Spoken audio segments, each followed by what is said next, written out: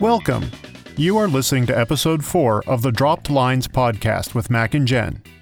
In this episode, we welcome our guest, local actor Bruce E. Travers, to talk about theater things while we celebrate the glorious month of Gentember. Welcome to Dropped Lines with Mac and Jen. I'm Mac. I'm Jen. And with us in the studio today is Bruce E. Travers. Yes. Say hi, Bruce. Hello. That's not hi, Bruce. You're supposed to say hi, Bruce. I didn't go for the cheap laugh. As usual, we're gonna talk some theater today. Bruce is with us. I've done quite a few shows with Bruce. Jen, you've done some shows with Bruce. Yes. Yeah. So at least one. Yeah, I think it was just one. We did Moon Over Buffalo together. That's right. Our favorite Ken Ludwig show. Mm-hmm. So Bruce, what are you up to currently, theater-wise? I'm currently starring in the title role of the Canterville Ghost. I should say we're currently in rehearsals for it. It's going to open next month at Community Theater Players in Ben Avon. So I'm getting to play a role that Patrick Stewart, I guess, played. I didn't realize this. Charles Laughton. There have been some famous ones. John Gielgud. The most fun of it is I got to really just be overly the top boisterous. It's an interesting story. It's based on an Oscar Wilde short story written in the 1800s, and so it's a little bit more modern now. But it's still this story of this ghost who haunts his castle in England, and it's bought by an American family, and they do not respect the ghost the way the English did. So he's having a little war going with them. But it's kind of interesting in that I can pass through walls and just appear out of nowhere. Yet at one point, one of the children attacks me with some spray deodorant, and it affects me, blinds me. So he does seem to have some physical limitations. Spray deodorant, the bane of all ghosts everywhere, I'm sure. And you said it's on a Ben Avon, is that? Yeah, Ben Avon. I'm not familiar with that group. So it's they operate out of a church. There's a lot of theater groups do. The I believe it's the Presbyterian Church in Ben Avon. It's on Church Street, I know, so it's easy to remember where. Yeah. And they do about 4 shows a year. This is my 3rd one with them, and I seem to do that about every 4 years or so. I managed to hook up with them. And they're very close to my house, so I really should. You talked about theaters selecting shows last week, I think it was. We didn't really talk too much about how actors select shows, and there is sometimes you do that. What's close to home? When I do things in Rochester, that's a 45-minute drive for rehearsals, and if you're doing 3 rehearsals a week, you have to kind of look and say, can I afford this? What's gas going for these days? Right. Can I afford to take that role? And so this is a good one to just be that close to my home. I had a very similar discussion with myself about a show. They were doing it. It was the group down in Carnegie, I think, and they do like actual stage fighting and stuff like that. I thought, well, that'd be cool just to learn, how to do that stuff. And I'm like, but rehearsals are, way far away from me. It's the problem I have with the New Works festivals. Is most of those theater groups are down in Pittsburgh. Our act obviously is in Rochester, which is closer to me, but I know they tend to want to cast people that they're not familiar with to get different people involved. So, you've done shows at the different community theaters. I thought one of the things that most strikes me is the two of you. I saw you in Angel Street or Gaslight. Yeah. And, I always thought, the funny thing is I did that show. I did that show in Comtra many, many years ago, and they called it Angel Street the first week, and we got almost nobody to showing up. And so they changed the marquee to Gaslight, and then all of a sudden the crowd came much, because it sounds like a cheesy musical, doesn't it? Angel Street, Angel Street. It doesn't give you the idea of a murder mystery from the name Angel Street. So Manningham comes out for the dance number at the beginning. Exactly. Yeah. So I saw the two of you, and you were remarkable. And but I played the role that you guys didn't. I played the detective, and just had a ball with it. It was one of the most fun roles I've had, because he's sort of the English Columbo. We'll have to talk somebody into doing it again and put the three of us in it. Exactly.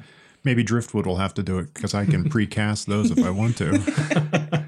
It's one of my pet peeves actually. Is theater companies that precast but don't bother telling anybody that they've precast, and then they have an open audition, which really isn't an open audition, but it's they're like, well, we've already cast all the really good parts, but we're trying to fill that guy who comes on and says one word. Yeah. I hate that. I never understood it from a director's standpoint. It's okay. I could see telling somebody, hey, I got a part I think you'd be great for. Please come and audition. But why you would lock yourself in and deprive yourself of that chance for somebody you've never seen before? We all have shown up at different theaters for the first time, knowing that there's nobody there that has ever seen us perform. And why a director would rob himself of that chance to? I have a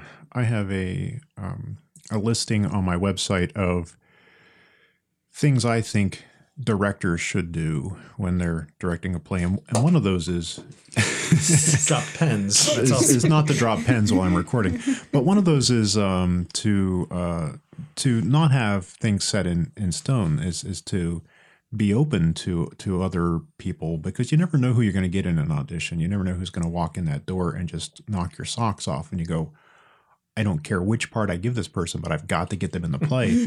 If not for the fact that they may not be great in this show, but if I don't, they may never come back. And I find that because I see people at rehearsals at places, not rehearsals, excuse me, auditions. And Jen, you've probably seen this too. People come to auditions and they would be good for something. They just may not be good for the lead role in this show, but then the director doesn't offer them anything, and then you never see that person again. I mean, have you had experiences like that? Yeah, I've seen that happen. I think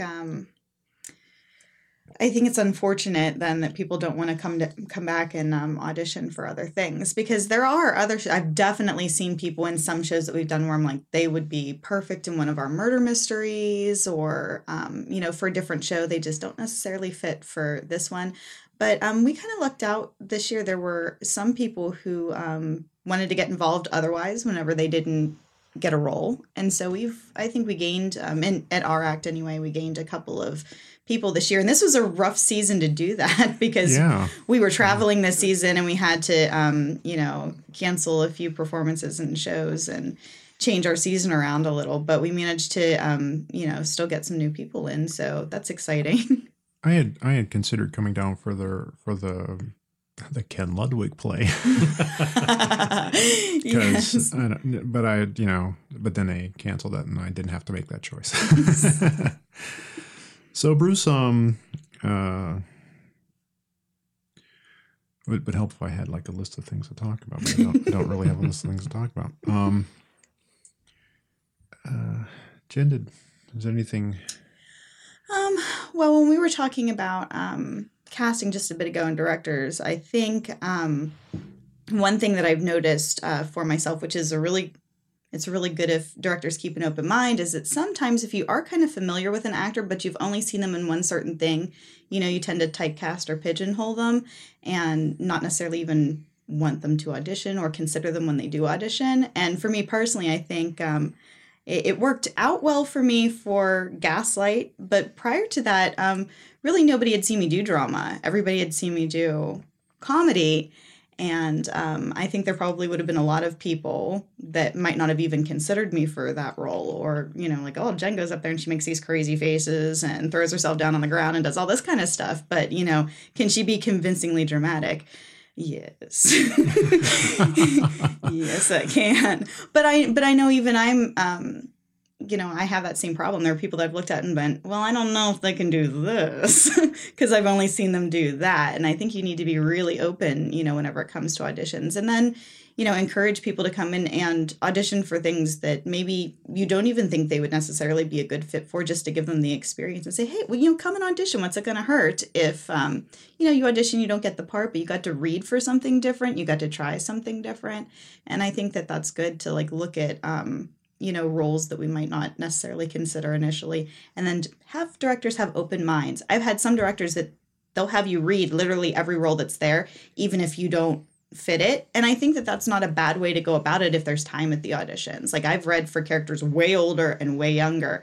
And, where directors are like, you know what, switch that. And I don't know. I think that's a good way to look at it and really get a feel for who's auditioning. I've switched genders during auditions on my auditionees, the prospective. I said, hey, read this part. And I'm like, but I'm not a guy. I'm like, yeah, I know. I just want to see you do something different. I'm sorry, you're not a guy? me personally. But let me check. Yes, I am in fact a guy. Bruce and I were talking about this earlier, how I don't really like to throw in a lot of names. Yeah. But when we did Death Trap, and we were doing auditions for Death Trap, I had asked one of the young ladies there to read...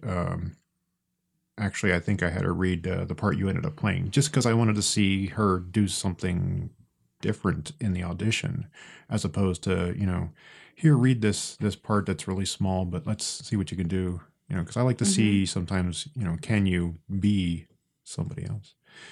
Do you find yourself typecast much, Bruce? I would say the one thing that comes to mind when you open up this topic was that I have never really played, except for one time, I've never played a dumb person.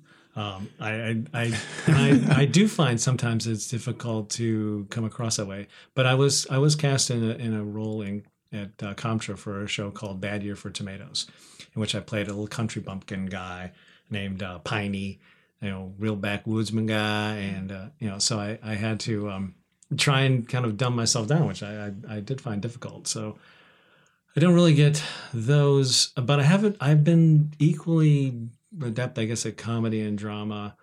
I'm a terrible dancer, so when I get cast in a musical, the director knows they have to change the choreography, and I've had that where they said, your voice is good, we love your acting, we'll just have you stand in a corner. Or, well, actually, one of the great shows was Young Frankenstein, and you were in that with me.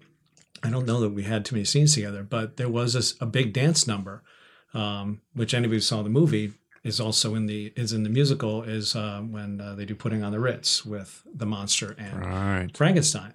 And the late Dale Irwin was playing. Oh, I'm sorry. That's fine. Okay. Giving out a name, but wonderful actor. He played the monster, and neither of us could dance.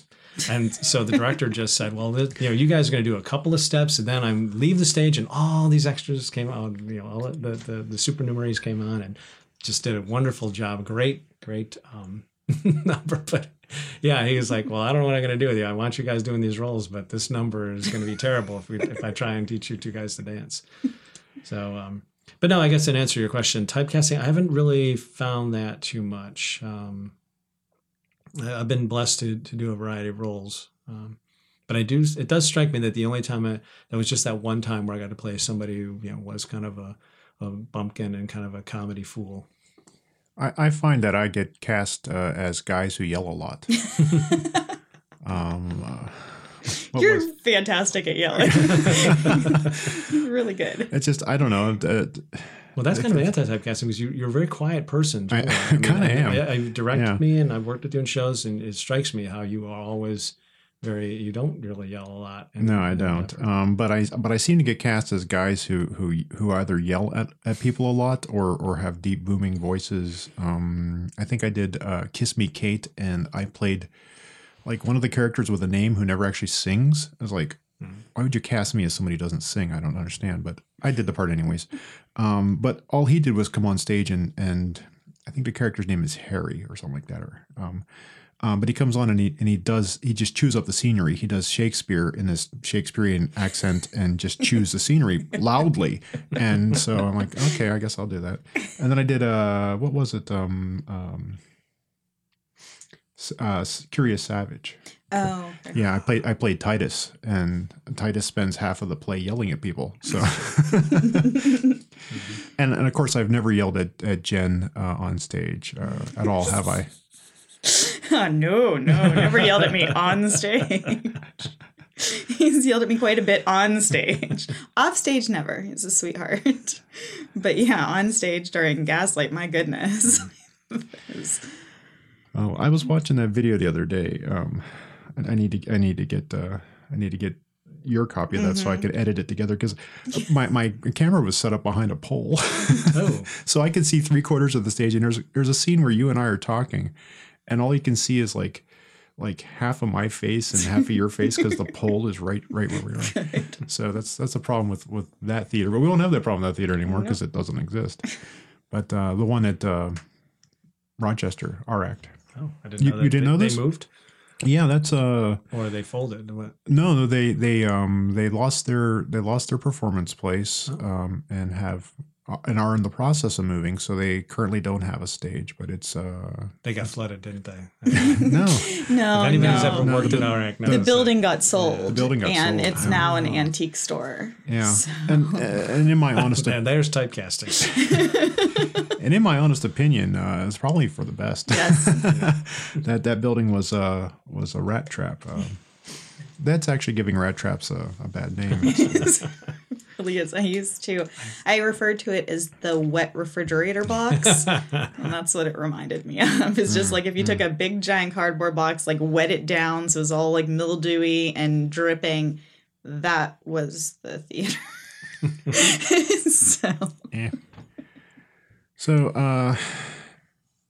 Hopefully they'll find a better space to perform, because they do good things there.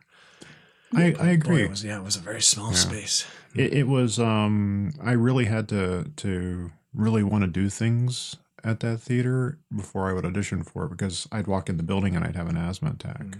So which is never good when you're on the stage trying to be dramatic and you're having an asthma attack. Unless you're playing Darth Vader.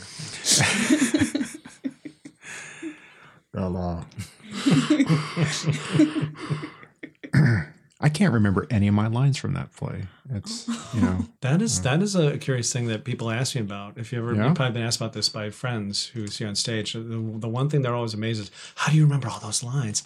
And the really strange thing is how quickly you forget those lines. There is a flush button, I think, in a lot of actors' brains that that is a dominant both of you in Gaslight there. It's really just a 3-character show. I know there's a couple other characters that have little bit parts, but you have so much dialogue, and yet a week later, it's all gone, because you got to fit in the next show. I still have it. That's I still remember a lot of my lines from high school, so I don't know what it is about theater. I can remember monologues and lines for very long periods of time. If I go to school and I take a test, I will forget everything the next day. So.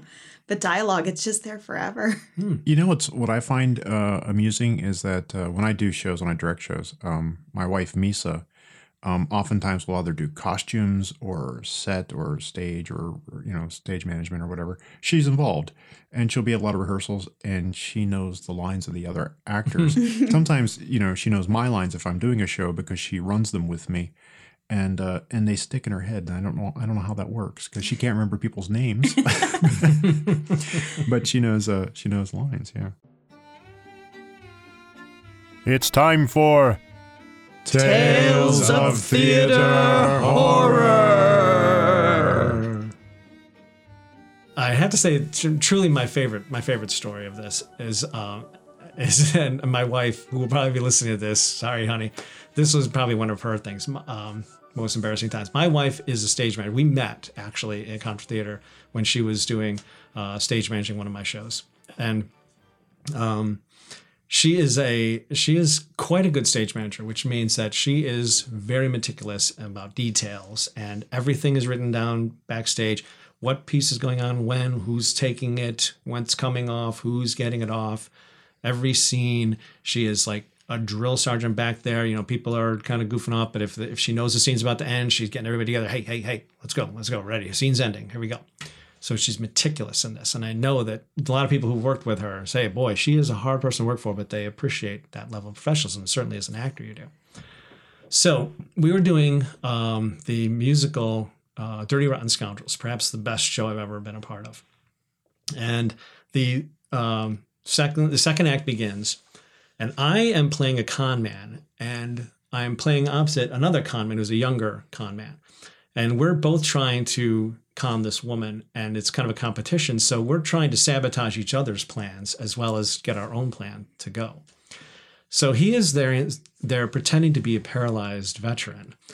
And I have come on as the doctor who's going to cure him, but there wasn't supposed to be any real doctor. He was supposed to con her out of the money. I need to send this money to this Dr. Emil Schaffhausen. And I should go, I'm Emil Schaffhausen. So the great thing is that you start this song called First Do No Harm. And I am just beating him with these sticks. They're supposed to be a vase of reeds. And I am, during the song, I'm going, can you feel this? You just whip his legs with this thing. And he has to pretend to be paralyzed. He's like, no, can't feel a thing. So, and there's this wonderful song and just having a good time of it. Well, I look over, here we've started, and I look over and the reeds are not there. They're not on stage. Now, a fun little aside with theater, I'm certain you both have experienced as well, is that if you stumble for a line in a play, you just try and think, okay, well, what's the line? What is it? What is it? Not if you're in a musical. The music is playing. You've got to have it right now. You don't have the time. You have it right. Especially if you've got a canned track that you're following. Because if there's an orchestra, sometimes they can like catch up or vamp while you're doing it. But yeah. So the music has started. The song has started, and I'm walking over to pick up the reed, and it's not there. And I just thought maybe it's on the other side. I turn, look, and it's not on the other side either. But now I am facing the woman in the show who is giving me the eyes like, hey, look over your shoulder. And I turn back around, and now the reeds are there. Perfect. So I go over and pick them up, and I do the song. And everything works fine, except that the very first thing I thought, even before I thought how bad a situation I'm in if I don't have those reeds, is, boy, my wife is just going to be really kicking somebody's butt. Whoever was supposed to bring those on stage is in real trouble now. It was after the show I went to her, and she said, it was me. It was my wife was the one who was supposed to get on stage. She had made sure everybody else had put everything on stage, and the song began, and she looked, and there is the face sitting there. And so she had, as I turned away, she had actually had to sneak right on stage, put them there, and signal to my female co-star there, they're here, turn them around. And so we still laugh a lot about that. That's because I think it's because she's so good as a stage manager that little mistake was kind of my fun little tale of horror. This has been A Tale of Theater Horror. So I had started earlier about this being September. So we're doing this particular episode is going to air at the end of this month. But as I understand it, it's not September. It's Gentember. Yes, it is. So why don't you tell us about that, Jen? Because I'm kind of curious how it got to be Gentember. How it got to be Gentember. Well, my birthday is on the 30th of September, which is the very last day of September. So it's hard for me to get a birthday month because it's the last day of the month. So I just claimed all of September for myself. So September has become Gentember, and that gives everybody 30 days straight to just celebrate my existence. 30 days to celebrate, this is the anniversary of her 29th birthday. The Geniversary. Can I have Mactober? You certainly can. Every other month is just wide open for other people. What month is yours? You don't know what month you were born? Bruce. The month I was born. Oh yeah, that was August. I'm born in August. Decembruce. So. I was just trying to make a pun with my name. I kind of like Decembruce. It could probably just be Brucember, but yeah. So I was born in August, so it'd be difficult to say Brucist. That sounds like somebody who is against me for no reason. You're a Brucist. I coined the term a few years back when I was still vlogging. I was a blogger at the time, and I was vlogging, and I had always wanted to try one of those daily vlogs, but I've never been able to because I talk way too much. So my videos always need to be edited, and by the time I get them edited, it's like a week later. And I hadn't noticed. So I tried. I'm like, oh, I'm gonna try it, and I did pretty good for like a couple of days, and I chose to do it my birthday month, and I was turning 35 that year. So I said, let's build up to my 35th birthday. And I made it probably about 10 days in, and then life just got busy and the whole thing fell apart. And then I was like, now I can never vlog again. And I pretty much didn't. Although that was not the reason why exactly. Everything just, it just ended up being a busy time, and I stopped vlogging and blogging altogether for a while. I still really don't, because then I started theater and I've got other stuff going on. So I decided to resurrect it, just the idea of it, so we can still just celebrate me anyway. There's just no vlogs attached to it. I even have a really, really horrible jingle that I sang into my cell phone. Do you remember this horrible jingle? She remembers all her lines. She better remember the jingle. Oh yeah. How horrible is it? It's a vlog tale of horror. It's just really cheesy, and I sing it off tune, like kind of intentionally, and so it's wink, cheesy. wink, say no more. Yeah, I intentionally sing it off key. I'm a lovely singer. So then I attached that to like all the beginnings of my videos, and there was this terrible, and then I actually make fun of the jingle as soon as I'm done singing it. I went, oh wow, that jingle really sucks, but I kept that in there, and so every time my video would play, up would come the jingle with my self-deprecation attached to the end of it. And it sounds a little like this. Are we gonna get it? Huh? Well, let's see. I wasn't prepared to sing, but of course it's supposed to be awful.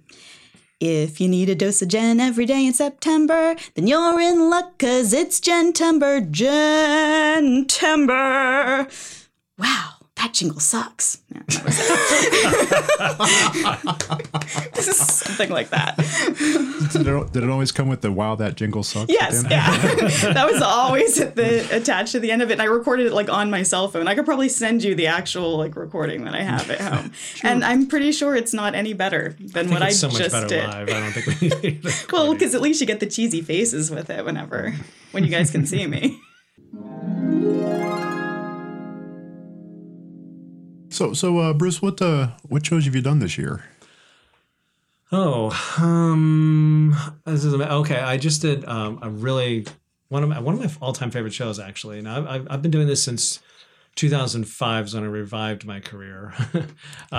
So what's that? About 13 years of shows, and I have to say that I got so fortunate this year to do one with Bobcat Players, which is in Beaver and operates out of the Beaver Area High School. It was a show called Something to Hide. I'm so noisy over here. I'm trying to drink on the sly and it's not working. He's trying to tell a tale here, Jen. Go ahead. I'm sorry. Yeah, it's Gentember, and I want everything to be about me.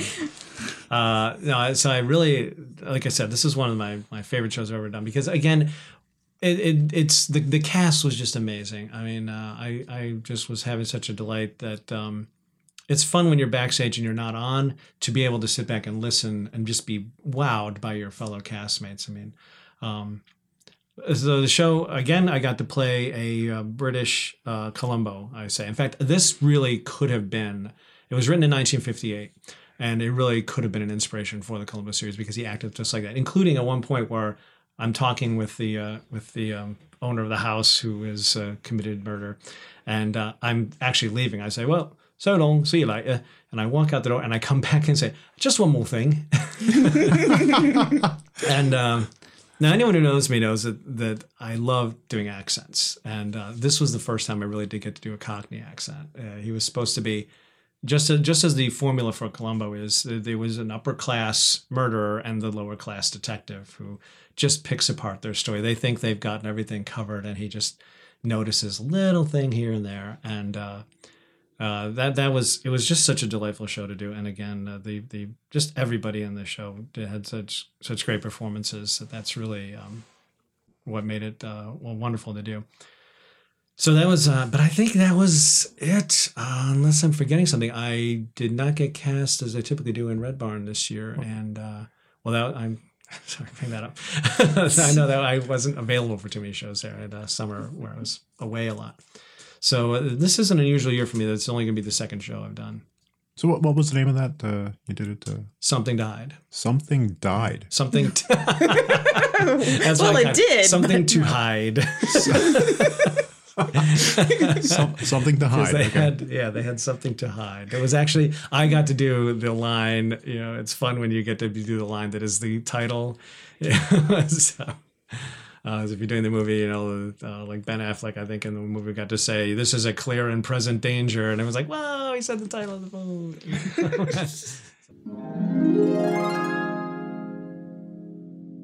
One person said, "You start to believe that they have something to hide." I was just going to ask you to do a Cockney accent for us, but you beat me to it. Oh, right. No, that's one of my favorite accents to do. I have never gotten a chance to do it in a film, in a play.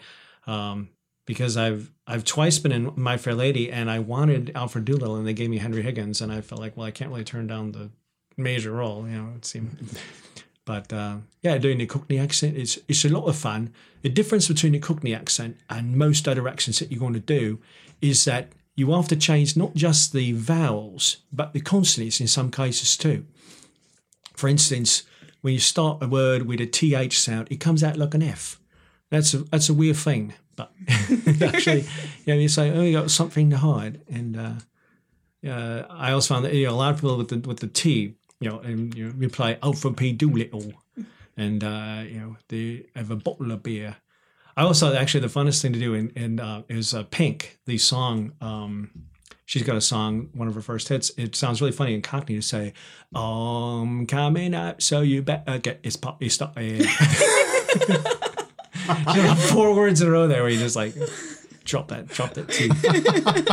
But mostly what I've gotten to do in the past, I do my Russian accent. I love to do the Russian accent, and I was at the Beaver doing Bobcat Players, The Good Doctor, which is a Neil Simon play, and it is as Neil Simon did a lot of times. He said things in Russia, so you do a Russian accent. A lot of fun to do. Do the proper British accent, of course, is also a delightful thing to do. Those are the things I think I've done. Oh, I did a Native American accent, which, hopefully, again, it doesn't sound... You do these different accents. Hopefully, I never come out sounding racist. But. I was in that show, wasn't I? Yeah, you were. That was 3 Murders and a I don't think that character was actually Native American. I think he was completely putting. Was he faking it? I think he was faking it. I think he was faking it. I think he got killed too soon to find out. I don't know. I don't remember if he ever did. But I had to do the way of speaking. Right. You're right. It's the era you and I grew up in. A lot of humor, especially like on television, and that was really based on kind of making fun of these minorities and the way they talked and the things they said. And my brain will go there sometimes, and I stop and I go, "Oh my God, that's so racist. Why would I think that?" It's true. Yeah, I've never tried to do an Asian accent. I've been called on twice to do an African accent. An African accent. It was very I just did, I guess this is my 3rd show. I forgot I did do New Works Players. We just did a read-through, or a stage reading, of a show in which I was supposed to be from Zanzibar. Zanzibar. Yes, which I have no idea, but... wasn't aware there was a Zanzibarian accent. There is not even a Zanzibar anymore, actually. It ceased to exist in 1975. But the guy was supposed to be... It was kind of a science fiction-y thing in which he was actually supposed to be a time traveler from 1973. From Zanzibar. Yes. Wow. And the really embarrassing thing, I think, was doing the accent. The first time I was called in was Aida. And I was playing the father of Aida. Now, we had an actual African-American actress playing Aida, and I'm playing her father. For those who can't see me on the radio, I'm white. So it was a little strange, We are blessed with Caucasianness in this room currently. And I'd come out and do things like, "Aida, my darling daughter, it is so good to see you." I've never actually seen Aida. I guess I wasn't aware that... Is Aida supposed to be? Yes, it's set in Egypt, but you can get white people to do the Egyptians, but a key part of it is that Aida is a princess of Nubia, so everybody is supposed to, and they sing about how much they miss Nubian Nubia. she is. Yeah, Right. exactly, and that they've been captured and they're slaves in Egypt now, and her father comes and tries to rescue her. I think I confused in my head Evita with I'm thinking, I think I was doing the same thing. I was like, I'm thinking, weren't they South American? And I'm thinking about it, I'm like, Why was I doing an African very accent? confused right what now. where do the Africans come in here? I'm just like, don't cry for me, Egypt. You weren't alone. I was over there like, see, I don't okay. remember that. No, Madonna's Aida very. was originally an opera, but it's an Elton John and Tim Rice wrote the musics for it as a musical. That is interesting. One of my favorite. Don't cry for me, Madagascar.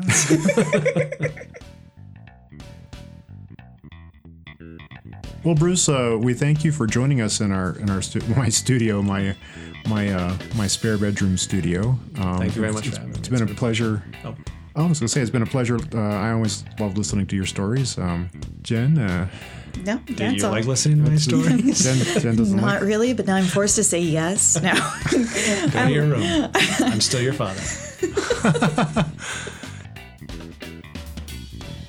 You have been listening to the Drop Lines podcast with Eric J. McAnallen and Jen Ryan, the monthly podcast about community theater. Drop Lines drops onto the interwebs the last Tuesday of every month. So join us next month for more tales of theater horror, theater words defined, and any other bunny trail we decide to hop down. For more information, visit us on the web at www.droplines.com. And don't forget to subscribe.